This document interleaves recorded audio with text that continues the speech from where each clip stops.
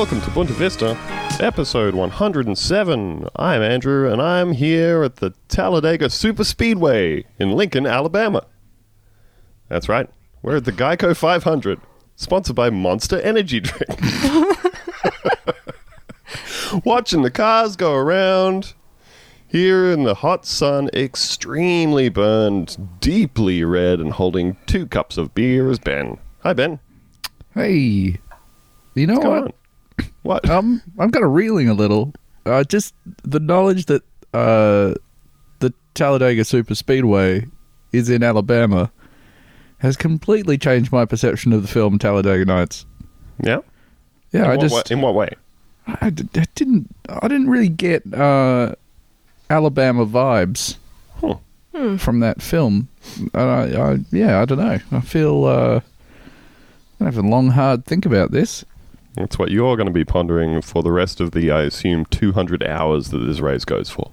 Yeah, absolutely. Wow, heady stuff. Yeah. And sitting on my other side with one of those funny hats that is also an umbrella. You know the ones. Classic. She's thought a little harder about her son's safertude due to her many years as a goth. It's Lucy. Oh boy, it's me. Is this a paid partnership now? Are we partnered with Monster Energy? God, I wish. That would be amazing. Theo couldn't drink it because of his heart. I feel like Lucy, as a gamer, you're never that far away from developing like a huge Monster Energy habit. There is a good Monster Energy drink. I will say that. I don't think that's true. It's- Which one is it? I don't know if they have it in Australia. There's like a no-carb one, but for some reason it's delicious. Is it the white can? It's the white can. I feel like I keep seeing pictures of Americans very non-ironically drinking Yeah. the white can It's of Monster really Energy drink. good. I don't know what the pattern is here, but the zero carb Red Bull, also Is that not also a terrible. It's like the Wow. least bad tasting of all of them.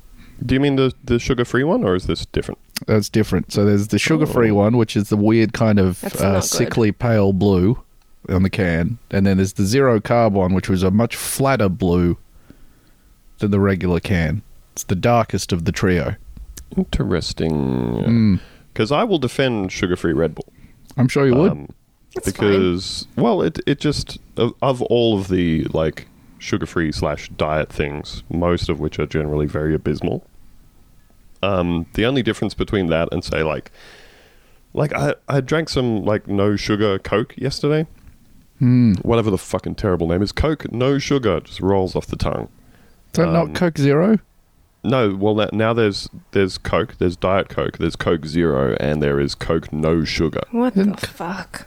What That's is the the one- zero that's the one- in Coke? What's the zero element of Coke Zero? I thought it Is was zero sugar. Yes, it is. But the problem is that Coke Zero has essentially become, I believe, the Pepsi Max of the Coke family. Where it's meant to be zero sugar, maximum taste. But everyone's like, this tastes weird and not like the other things.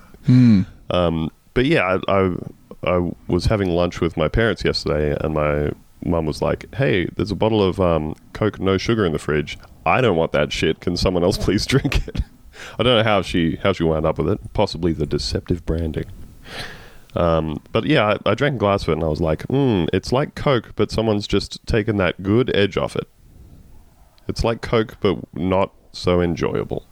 Ah, It's about the difference. But by comparison to all those other things, a sugar-free Red Bull is a Red Bull with like the sickly sweet edge taken off it. Which if you're just trying to, if you're just driving a truck all night, as I frequently am, obviously, and you're trying to pound some Red Bulls, they're really fucking sweet. They're like painfully sweet. Yeah. Just get the Monster. I urge everyone to get the white Monster can. Do you know what the flavor is? Can you tell us what the flavor is? I wouldn't have any idea how to describe it. No, I mean, like, what's it actually called? What is it? What is the name on the label? I think it's just called like low carb. I don't know if it has a name. It's got. We'll get back to you on this. So here we are, sponsored by Monster Energy Drink, with a long diatribe. Apparently, there's a whole bunch Best of Monster can. low carb. Monster Energy Zero Ultra. That is the flavor. It is Zero Ultra flavor. Oh, Zero I love- Ultra. I love when I Sounds- drink. That's like a fucking one of those hushed up 1970s CIA programs where they gave psychedelics to people that they had at black sites. Pretty much. Zero Ultra. Pretty much. Yeah. I mean, who doesn't love to just taste or smell something and be taken back to their childhood when their mother would put a Zero Ultra pie on the windowsill? Oh, I'd love to be out in the fields just picking Zero Ultra straight off the bushes and eating it. Love those delicious natural flavors. Oh, geez, everybody. I don't know where to go from being at the Geico 500, and I don't know how to segue away from here. I've got it. Oh no, I don't know which direction they drive. I should just look at the field that we're actually definitely at. But let's say, which way do they go around the track, do you think, Ben? Clockwise or counterclockwise? Oh, I don't know. I reckon it's counterclockwise, right? I reckon it's clockwise. Oh, god damn. Wait, hang Okay. on. Which Americans drive on the... They're on the left-hand side of the car. Mhm.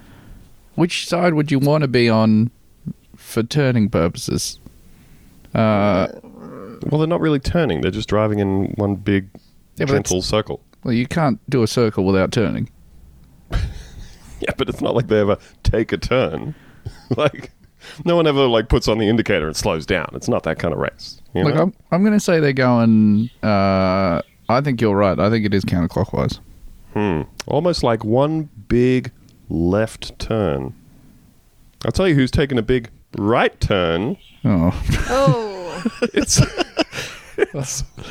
Thank you for helping me get there. Thank you for helping me work. Thank you for helping me painfully work towards that. A real coin flip of how that could have gone. Just kicking and screaming towards that segue. Taking a big right turn over at our friends at the ABC. Let's just have a big shout out to Ida Buttrose for her new editorial leadership. Because, as we all know, she was appointed as the new chair of the ABC. Can I just say, Ida butt rose once. It tasted horrible. Oh. Sounds a little too close to Rosebud to me, which makes me shudder. Oh, don't. Let's... Moving on. No Googling that one, folks. So, really puts a different spin on Citizen Kane. So anyway, over at the ABC, Ida Buttrose has been appointed because, as we all know, basically the Conservative government is always having a great big culture war fit about what they see as the ABC's left-leaning bias, because they do things like say, this is what the government is currently doing. You can't do that. You can't do that on TV. That's Can't biased. just up and say it.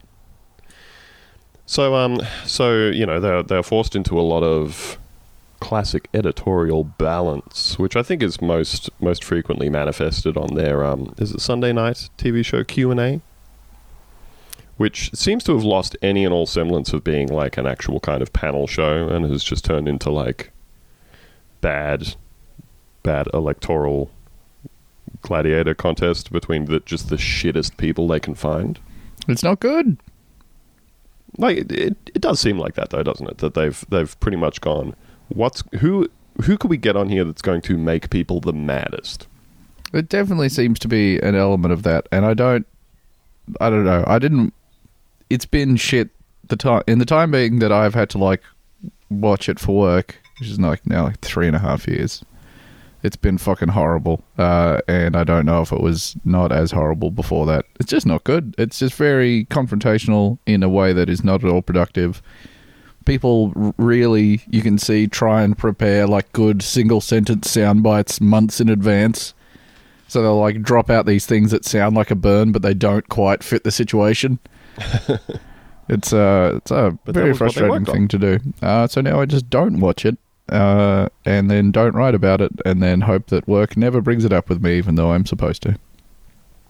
That's the ideal situation, really, isn't it?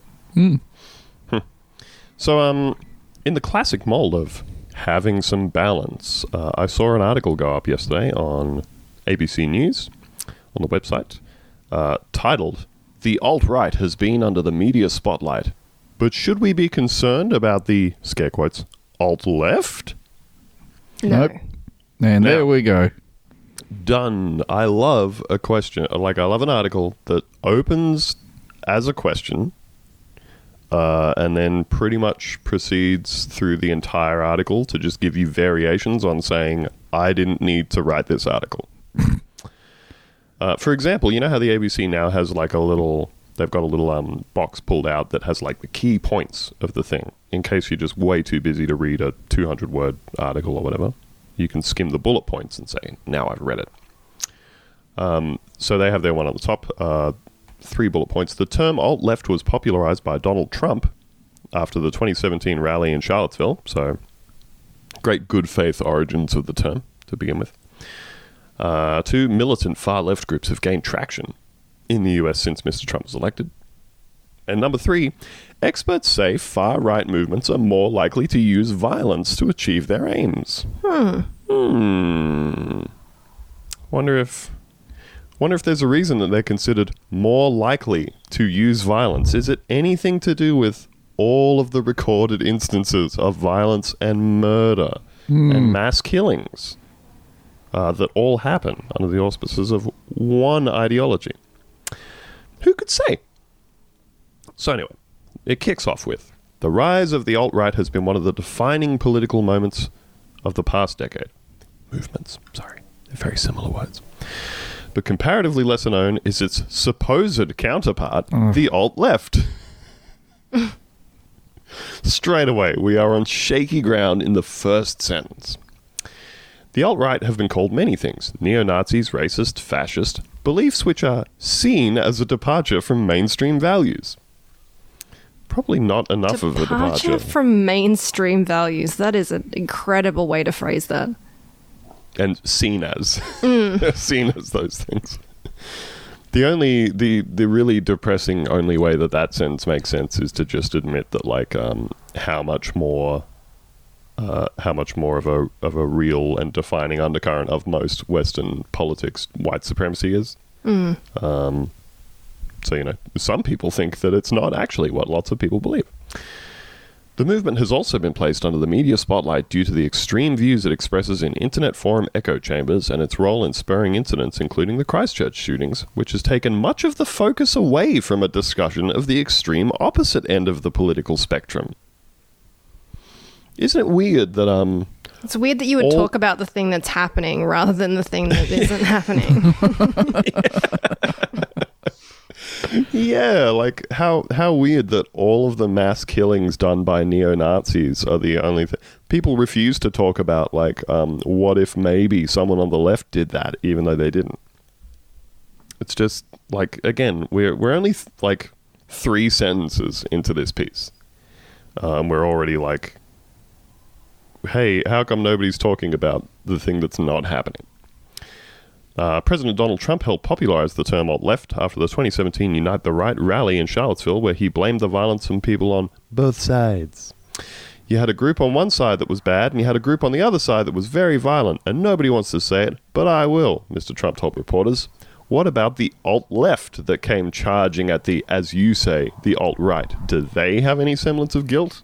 Hard to believe you use the word semblance. Yeah, I agree. I completely agree. Unlike the far right and the alt-right, the far left do not call or associate themselves with the term alt-left. I wonder if that's because it's not a thing. Maybe.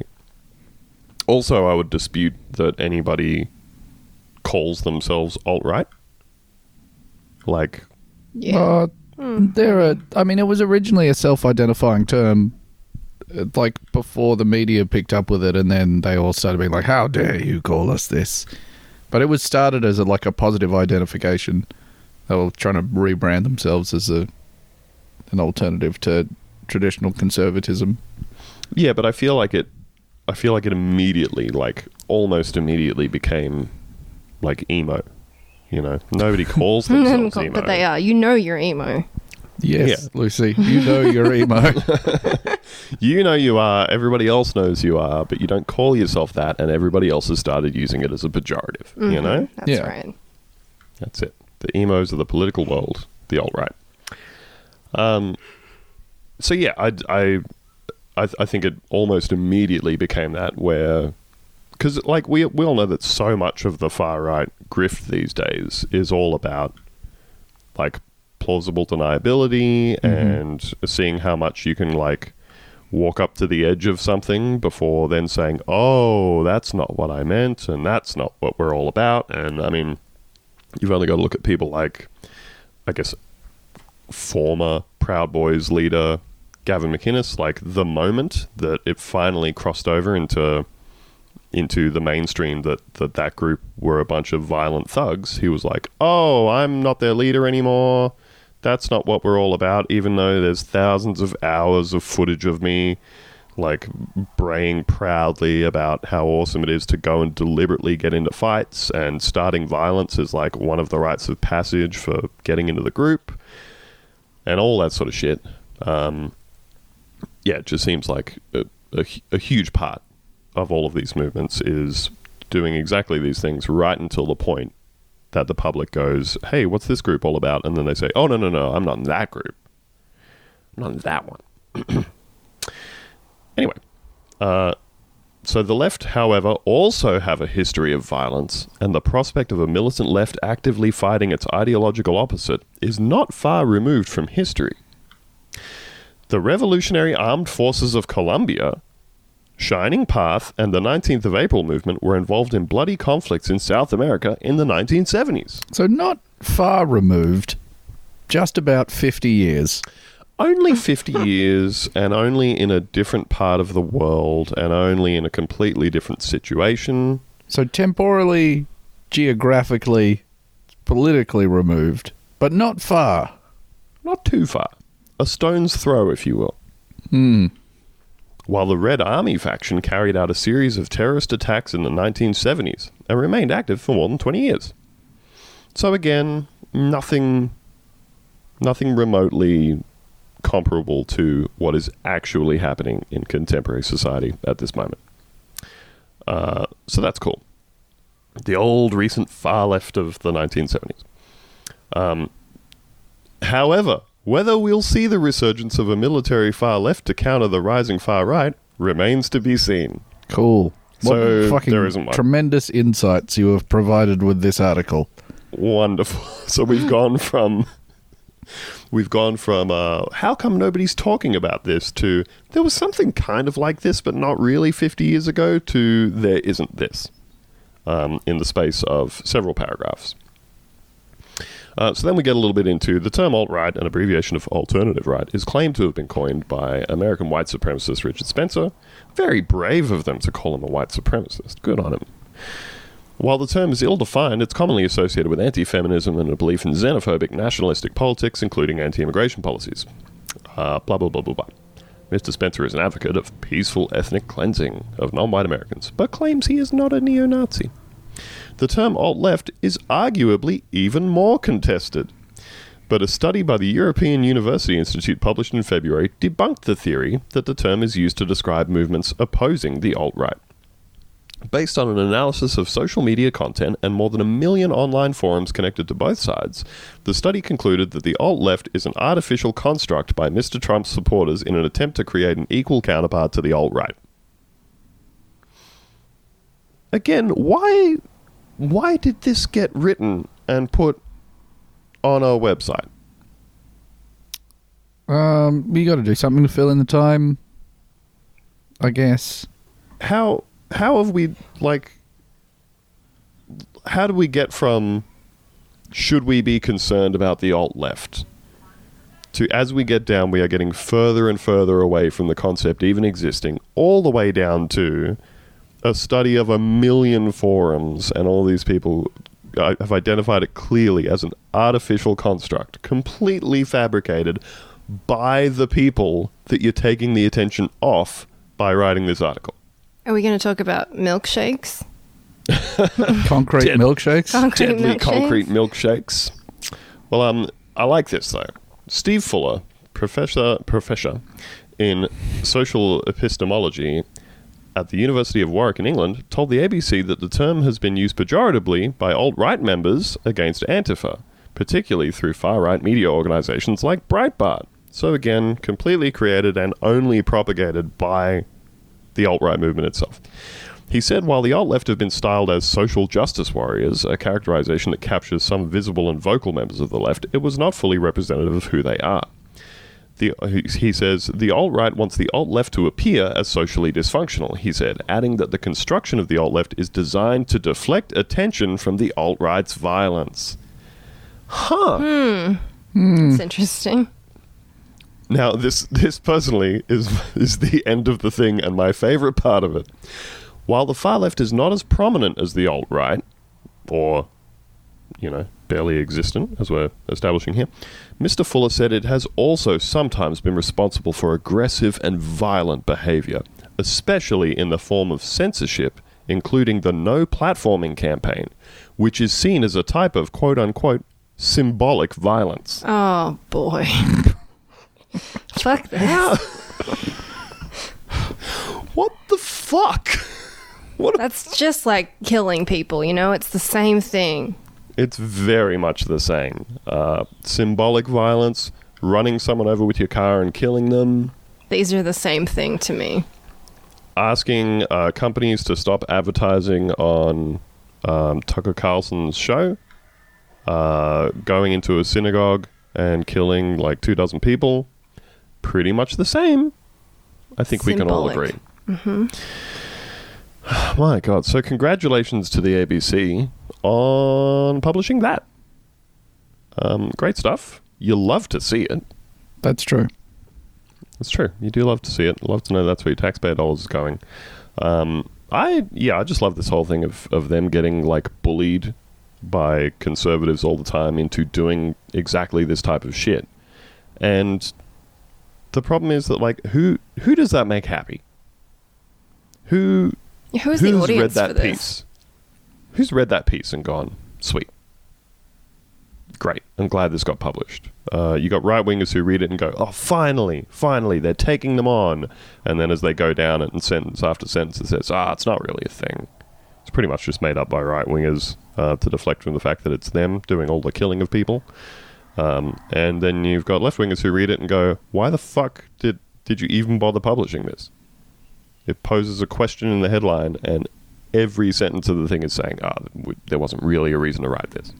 Centrists. They fucking loved this. They just went, I just heard both sides. Ooh. Delightful. That's my kink. That's my thing. I love when I hear both sides. But every now and then, Ben, there's a little victory. There's a little victory in the world, You're absolutely right. Would you like to describe one to us henceforth? So this is huge, and it's crazy that I didn't see this take off more, but a boomer Labour Twitter broken had a victory in the courts against Malcolm Roberts. And that's never happened before. They've never done anything. So to me, this is genuinely, this is amazing. I don't know how I missed that this week either. So this happened, this is reported on Friday by 10 Daily. The headline is, Malcolm Roberts successfully sued for being a dual citizen in Parliament. Now, hold on a second, because two things. Number one, I would like to say this is written by a friend of the show, 10 Daily senior news reporter Josh Butler. Handsome, beautiful Josh Butler. In his updated headshot on 10 Daily, it has the beautiful long hair that he's clearly been growing for a long time. And he looks amazing. It's an incredible picture. Love it. I have been pestering him on Twitter to update his other photos to be the same, and he refuses to do it. He refuses to do it, but looking great. If you click on that headshot, you'll get a slightly larger version. He's also... I don't want to spend too much time on his headshot, but the way he has sort of posed his head has a very, 1980s European model look about him. He's looking at the camera in a sort of, here I am, drink me in kind of way. Piercing blue eyes. You know, just great stuff. You love to see it. I've zoomed right in on it in my browser. Love to see it. And I'm having a great time. So, folks, if you do want to get on Twitter, twitter.com/Josh Butler, you can see the very, very out of date headshot that he has there. There's a link in his bio to his page on 10 Daily where you can see the up-to-date one. Please feel free to tweet at him and say, hey, let's get that long-haired headshot going in here because it looks good. And thing number 2, Ben. Yes. Could you please, if you could, give an extremely brief explanation of the term Labour brokens to our non-Australian audience? I think, as anyone will have seen, particularly Americans will have seen a lot of this. So it's people that ostensibly maybe share similar politics to you. You know, they vote for whatever the majority left party is in your country. They're probably a little bit on the older side. They're not 100% Twitter literate or computer literate. They really love hashtags. Over here in Australia, they love hashtag Ozpol, which is how you make sure the dumbest people alive see your political takes and interact with them. They love picking the single worst thing to be the joke they have in their username or whatever. So, you know, in America, that would be your Drumps, your Kafifis, your, you know, whatever. Over here, it's your Dame Sir Frightbats. Yep. Your making fun of the sovereign citizen grammar style. What are the other ones they use? They've got like now that Malcolm Turnbull's gone, they don't do the top hat emoji anymore. That's gone. But just the worst sort of like jokes that aren't really jokes, sort of public domain jokes about politics that are 4 or 5 years old. They generally have those. Badly done photo memes, you know? Extremely badly done image macros with like several layers of different fonts and like sequential cascading JPEG compression, just destroying your eyes when you look at it. They love retweeting things that aren't true at all. They love being armchair constitutional law experts.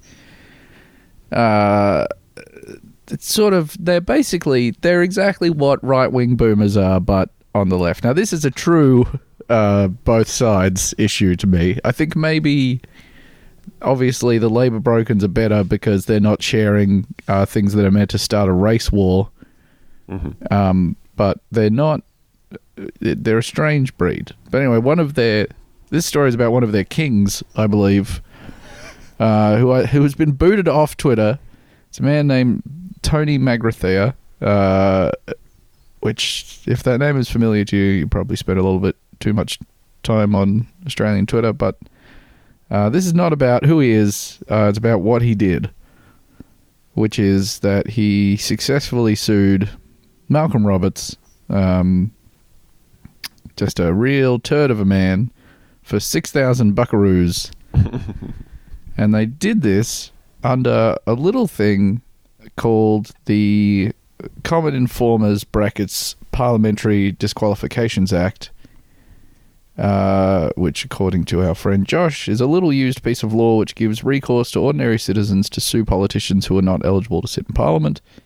The Act outlines that any federal member declared by the Constitution to be incapable of so sitting shall be liable to pay any person who sues for it in the High Court. Which, damn. Yeah, it's interesting. I feel like I want some cash, but that's fine. It sets out that the member should pay $200 in total for their ineligibility before the suit is served, and another $200 for every day subsequent to that day on which he or she is proved in the suit to have sat. So he filed a suit on September 28th, 2017, a month before the High Court ruled him ineligible. And then 2 years later, on June 14th this year, the court ordered Roberts to pay Magrathea a total of $6,000, an initial $200 plus $200 for each day of the 29 days between the suit being filed and Roberts being ruled ineligible. So he got in before he was actually ruled ineligible and said, "Hey, motherfucker, Get on out of there. This is like the true get-rich-quick scheme that we've all been waiting for. You just have to anticipate that someone is going to get kicked out of Parliament. So really, all of us should have been making huge bank off Rod Cullerton. Missed opportunity there. Friend of the show, bumbling nitwit Rod Cullerton. Still going, but not in Parliament. Magrathea told 10 Daily he had contacted several politicians with concerns about dual citizenship as early as 2014 and attempted to alert Malcolm Roberts to his potential British citizenship in 2016. The High Court's chronology of the Roberts case lists that on August 7th, 2016, Magrathea had sent a Facebook message to the senator's wife with his concerns about Roberts' citizenship. Yeah. I wrote to him saying, make sure you've got rid of your British citizenship. He ignored and blocked me on social media. Were you trying to help him or what? It seems weird, doesn't it? Magrathea later retained the services of a solicitor and then Sunshine Coast barrister Clem Van Wiegen, a one-time candidate for Clive Palmer's Palmer United Party in 2013. But yeah, he did it. He really did it. He sent a letter to the Red Skull's wife, and now he's got a sweet 6 Gs to spend on mugs that say the shit Come on. Liberal Party. The Liberals. The Squibberal Party. Got him. Yeah, Come on. Liberals. Yeah, Lucy. that's a good one. Lucy, help us out here. What do you got? I've got nothing. What's a bad boomer? Didn't they used to have one on like liberal, like a pun? I thought I don't it was liberal. I mean, liberal think is it was very them liberals. areas. No, I guess we just don't have what it takes to be part of this movement, I think. Can any of us sue him? Oh, Can we geez. just go sue him for the same thing and get 6 No, you had grand? to have told him beforehand. So we would have to go back in time. And I don't know about you guys, but if I was going to go back in time, I'd kill Hitler. That's definitely what I would do with my time, but that's just I me. would dome the Fuhrer of the Third Reich with an old-timey gun. And I I'd would say... end with a Luger, maybe? Yep. One of the Lugers, I'd straight through his skull. And I'd say something really cool to him, like, hey, Fritz, hey, like these apples. Bam!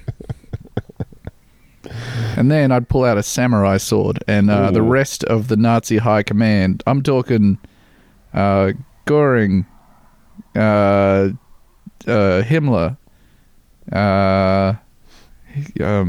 Rommel, all of them. Whoosh, whoosh. I'm cutting their heads off, but I'm like ducking under the blood going spray. through 'em like hot butter. Yeah. And then all He's the a guards come madman. in, and then I chuck the sword down. I pull out 2 Uzis that I brought with me from the future, and I've got my Uzis akimbo, and I'm spraying them around. And then I throw a grenade and it into the Hitler's stockpile of weapons, and I jump out the window, and I say, "Smell you later," and it all blows up, and then everyone's carrying me around on their shoulders because I stopped all the bad stuff from happening. It seems like a lot of bad stuff would have already happened at that point, if that's when you get I feel like I might have time traveled slightly too late now that I think about it. I probably should have. Did you coordinate this just to make yourself look really cool? Well, I mean, I'm not going to say that I look cool doing that, but if you think that I look cool, I mean, yeah, you're right. I should probably maybe go back to when he was like a teen.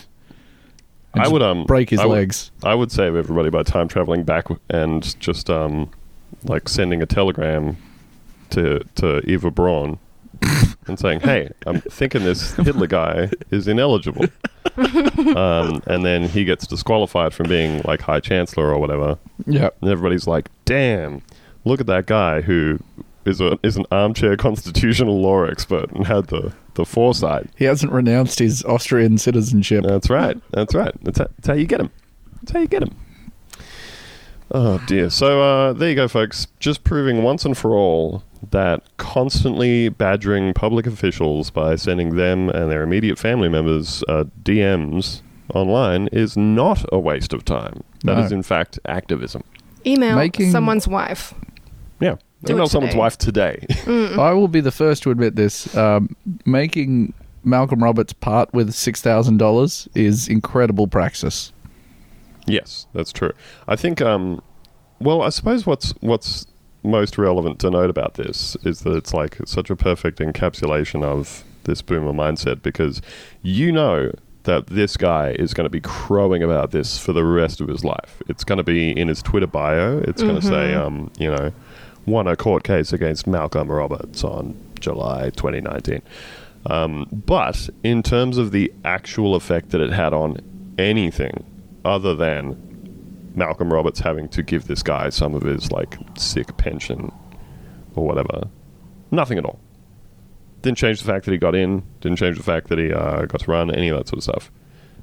But hey, he got a little bit of a top up in the bank account. And that's what real action is.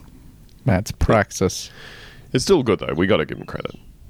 You got to give him credit for taking... Lucy, could you just, like, do us a solid and maybe say praxis with a little bit of vocal fry on it? Is that Certainly like... not. Come on. I'm good. I'm fine.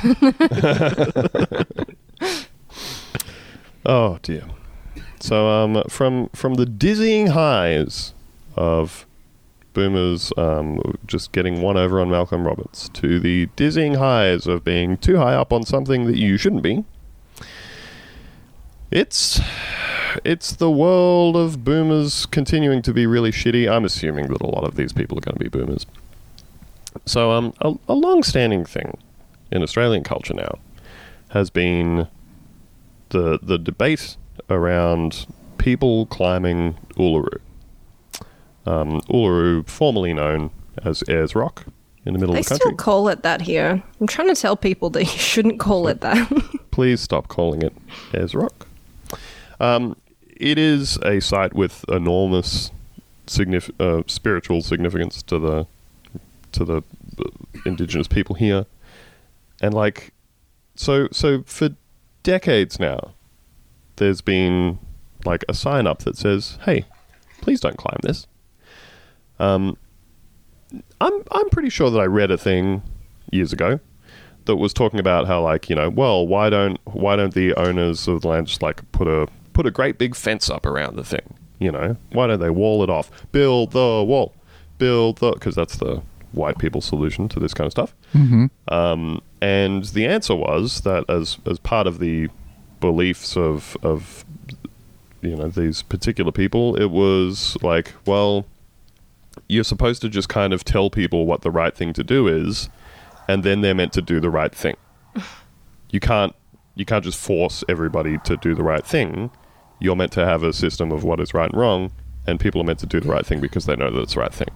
So if we are to, like, say to you, hey, in keeping with our spiritual beliefs about this thing that is incredibly and deeply important to us, we've asked you not to do it, you would maybe think that some of those people would go, oh, okay, I won't climb up on this thing. But apparently, that makes absolutely no difference. In fact, I would say it probably has the opposite effect of turning people into even bigger pieces of shit, absolutely determined to climb up on it.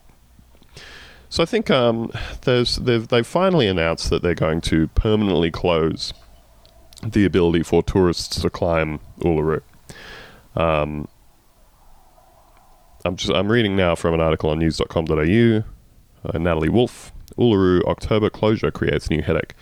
It's 3 months until the climb up Uluru is closed for good, an overwhelmingly praised move that Aboriginal traditional owners have been waiting on for decades. But there's still a long way to go before Uluru... What? God damn it. This is what happens when you fire all the sub-editors in the country. There's still a long way to go before Uluru, all signs of the climb are dismantled, and the monolith is returned to its original and natural appearance. Terrible. A chain hold was added in 1964 and extended in 1976 to make the hour-long climb up the steep cliff easier for tourists. The chain hold was secured with 138 steel posts drilled 30 centimeters down into the rock face and secured with concrete and epoxy resin. The posts have survived storms, wind, and sweltering conditions for more than 50 years, and removing them is going to be a sensitive nightmare. The mammoth job, advertised by Parks Australia earlier this year, came with plenty of warnings. Contractors were cautioned on difficulties with going to the toilet, working in the Northern Territory's sweltering conditions, and access to drinking water. In tender documents, the government agency warned there was no power or portable water on Uluru work sites. I think, did they probably mean potable water? We've got portable water here. Portable water. Portable. Most water is portable. It certainly is. Not for Theo. The rock has been scarred with painted guidelines and arrows stretching up the entirety of Uluru. The monolith also has 4 designated helicopter landing pads, 3 of which are big enough to move equipment. I did not know that. That's cool. God damn. In October, all of it will begin to go in a job Parks Australia estimates will be finished by January 2020. In a tender submitted to the Director of Parks Australia earlier this year, the government agency gave contractors a brief insight into what would be required of them if they would take on the difficult job. Blah, blah, blah, blah, blah, blah. You got to take all this stuff out. Now, the problem is that people are big pieces of shit. In November 2017, the Uluru Kata Tjuta National Park Board started the countdown of when the climb would be closed permanently. The date of October 26, 2019 was put forward, a significant day for the Indigenous community because it was that day in 1985 that the government returned ownership of the land to the traditional owners. But since setting the date, the number of people climbing Uluru has skyrocketed. Before park management announced it was closing the climb, around 140 people were climbing Uluru each day. Since then, the number has doubled and at times tripled to 300 to 500 daily visitors. On Wednesday, a photo taken at the base of Uluru went viral after it showed hordes of tourists snaking up the rock face. The traditional landowners say tourists are leaving rubbish bins overflowing, illegally dumping human waste from caravans along the roadside, and have made the national park the busiest they've seen it. There's cars parked for 1 kilometre on either side of the road leading up to the car park at the base, an unnamed photographer who told the ABC. Traditional landowners are devastated by the masses rushing to climb Uluru before the cut-off date, despite it long being common knowledge that the act is deeply offensive. It makes me sick looking at this photo at the disrespect and disregard shown for the traditional owners' wishes, a spokesperson from the Darug Custodian Aboriginal Corporation said. Not only do people climb it, but they defecate, urinate and discard nappies and rubbish on it. I, for one, cannot wait for the climb to be permanently closed and our sacred law, culture and traditions to be acknowledged and respected. A sign sits at the base of the climb, imploring visitors to reconsider their need to scale the rock. We, the traditional owners, have this to say, the sign says. The climb is not prohibited, but we ask you to respect our law and culture by not climbing Uluru. We have a responsibility to teach and safeguard visitors to our land. The climb can be dangerous. Too many people have died while attempting to climb Uluru. At least 35 people have died while attempting to climb Uluru. Owned. And many others have been injured. What the fuck is wrong with people? That photo... Do you really need to do this? Like, can you just not? Like, I don't understand what is so impossible for people to, like... How it is so hard for people to like, translate this from one thing to another. It's like... Oh, they got a big sign up at the Vatican that says, please don't do parkour over the pews. It's very offensive. It's like, I think I'm going to do it. I think I'm just going to do it anyway. Just going to do it. It's like one thing. It's probably not even that much fun to climb, really. Please do not drop a deuce in the Sistine Chapel. It's like, yeah, but I got to go. Well, I got to go, and it's not my church. I cannot even figure out what it is like. And again, it's been known for so long, and again, the reason that they are closing it is because it's so fucked up to do, and it just prompts more people to come and do it. And it's like it's very difficult to not take it in any other way as people saying, oh well, while it's still, my right to do it, I'm going to come and do it, and in your face if you don't like it. Like, even if you were like, oh, but it's such a deeply amazing place and I have to go and do it before they close it. It's like, well, why do you think it's amazing? Why do you think it's what's so special about it? What's so deeply amazing and significant about this thing? that you absolutely have to come and see it and climb over it before they close it. Anyways, don't do that. Please don't do don't. that. I was saying to Ben, it makes me think of that that photo that was doing the rounds a couple of weeks ago of like a massive queue snaking down Mount Everest of people like waiting in line to summit it. It's just the most depressing shit. Truly, we paved paradise and put up a parking lot. We certainly did.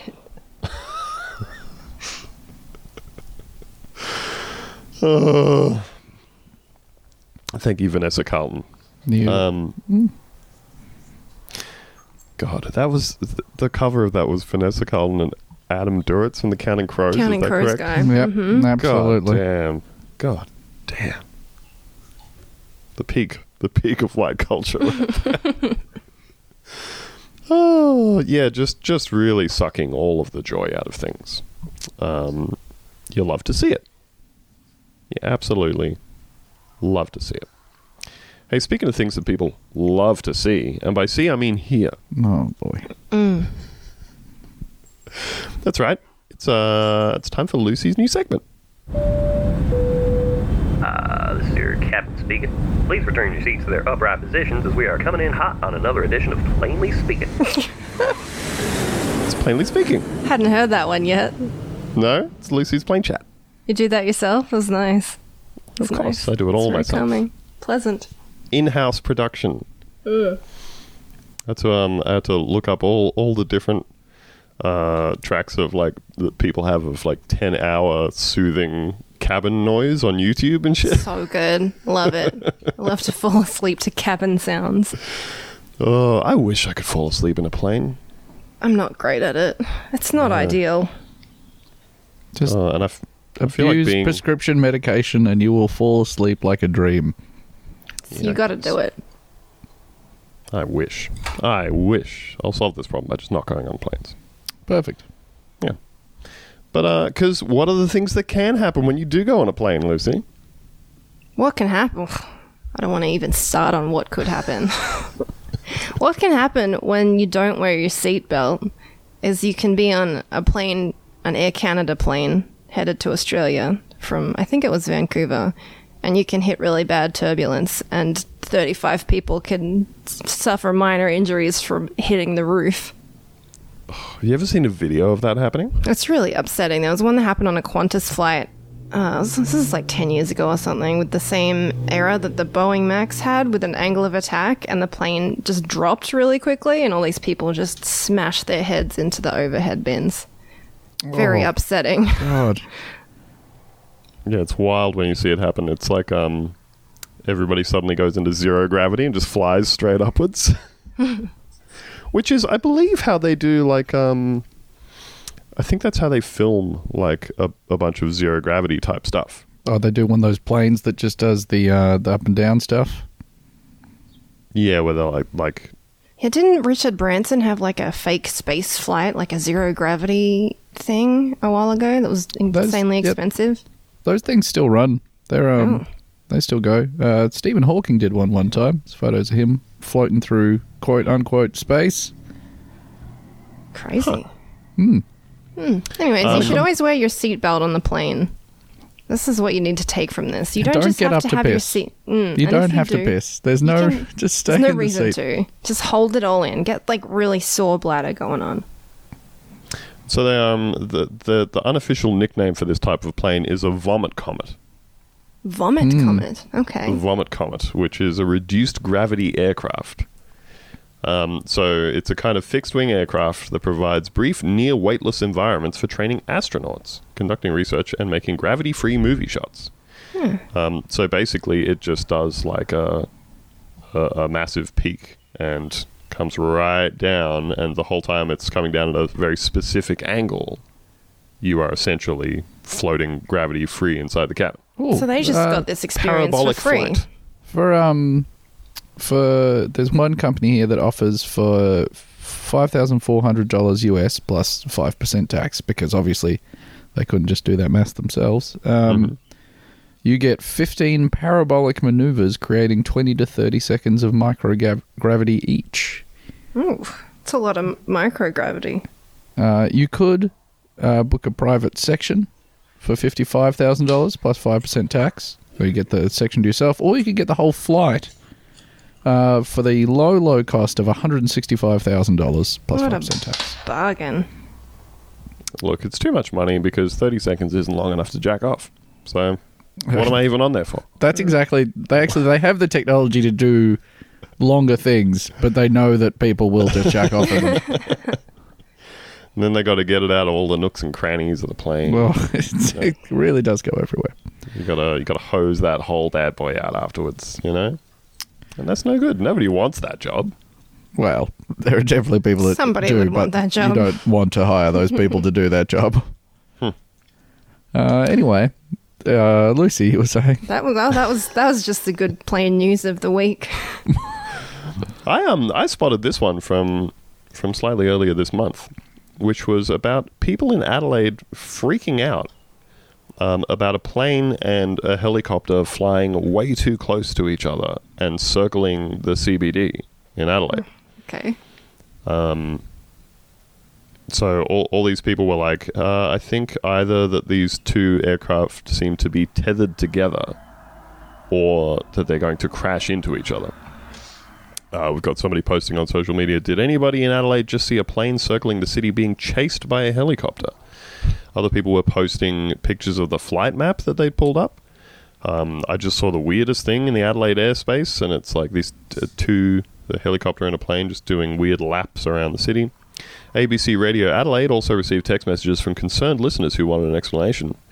There's a helicopter chasing a small plane over the city. Is this normal? One person texted in. Another suggested the plane was tethered to the helicopter. We have called the Adelaide Airport, we've called Air Services Australia, and we've called the South Australia Police, but no one seems to have any information about it, ABC Radio Adelaide presenter Sonia Feldhoff told listeners. ABC reporter Angelique Donnellan witnessed the plane and helicopter on Wednesday morning at Grange. It was very eye-catching. I thought it was peculiar. They looked very close. It crossed my mind what was going on. I'd never seen anything like this before. It turns out it was the police doing a publicity shoot. A police publicity exercise has inadvertently triggered fears of an unfolding mid-air emergency. So basically, they were just doing a photo shoot. Okay. cool. So, because they have a cool new South Australia police plane, all decked out in its Blue Lives Matter regalia, and they just wanted to get some rad photos of it. So they flew a helicopter right next to this plane, very low and close to the South Australia, to the Adelaide CBD for quite a while, and freaked the shit out of everybody and didn't tell anybody what they were doing. And scared the shit out of everyone. So that's cool. Nice. I respect Police have it. since reassured the public that the plane was a police aircraft taking part in a photo shoot. You love to reassure people after the fact that nobody's going to get killed. A photo shoot featuring the recently refurbished South Australia Police Pilatus PC-12 took place over Adelaide today, police said. In a statement released several hours after the plane was first spotted, the police said the aerial photographs featured the aircraft's new livery and will be used in corporate publications. Good job, everybody. Good job, Adelaide. The aircraft, and now I don't believe this part at all, the aircraft owned by South Australia Police and used to convey police and prisoners across the state was refurbished as part of their scheduled maintenance, police said. The flight took place as part of normal operations and no additional costs were incurred. I don't believe that at all. Because also there was a helicopter there specifically for taking photos of it, and you just flew around in circles and then went back to the airport? Maybe they found the fuel on the side of the road or something, you know? And they got it for free. Oh, you got to get it from somewhere, you know? Maybe they Notoriously siphoned it cheap. out of someone else's Maybe. plane. Just stole someone's helicopter fuel. Yeah, just a cop sucking on a hose at the side. Trying to get it out of there. Great stuff. So, I think just after this, Lucy and I are going to hop on over and record an episode of our show for the Patreon listeners, a bonus episode, if you will. And we're going to do a special type of episode that the listeners love, which is Paging Dr. Lucy, in which we take relationship advice questions. We also read the most horrifying posts from the Reddit relationships subreddit. And there's a question here that I thought it would be worth taking on this episode while we have Ben with us. It is from friend of the show, Justin McCulloch. Hi, Dr. Lucy. I've recently fallen for a pretend cowboy who also happens to give relationship advice. As a relationship expert, what do you suggest to winning over other relationship experts? Guess Ben will have to answer this one. Wow.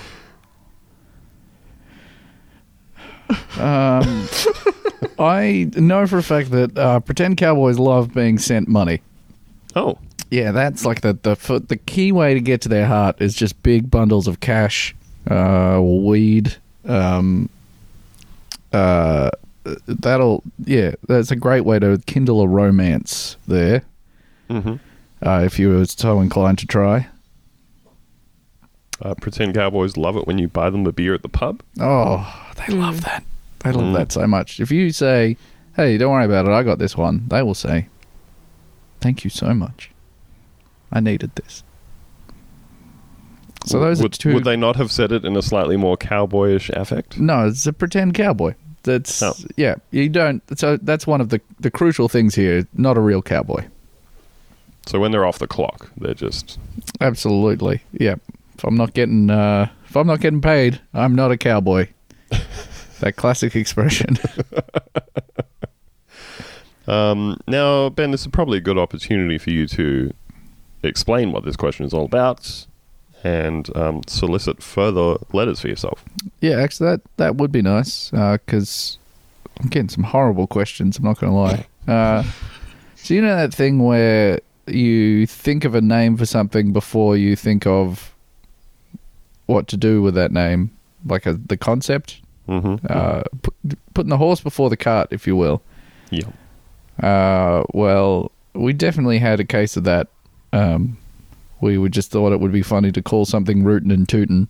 And then we were like, well, what can that be? And I was like, it should be a cowboy that gives sex and dating and relationship and life advice generally. And we should do it as a weekly column. And then my boss was like, oh, fine. Sold. It's your job now. Yep. So I'm going to be trying to do that. I think the first one did all right for us, and then I'll do another one next week or whatever. But the point is, if you have a real, actual, things you've got going on in your life that you like some advice on,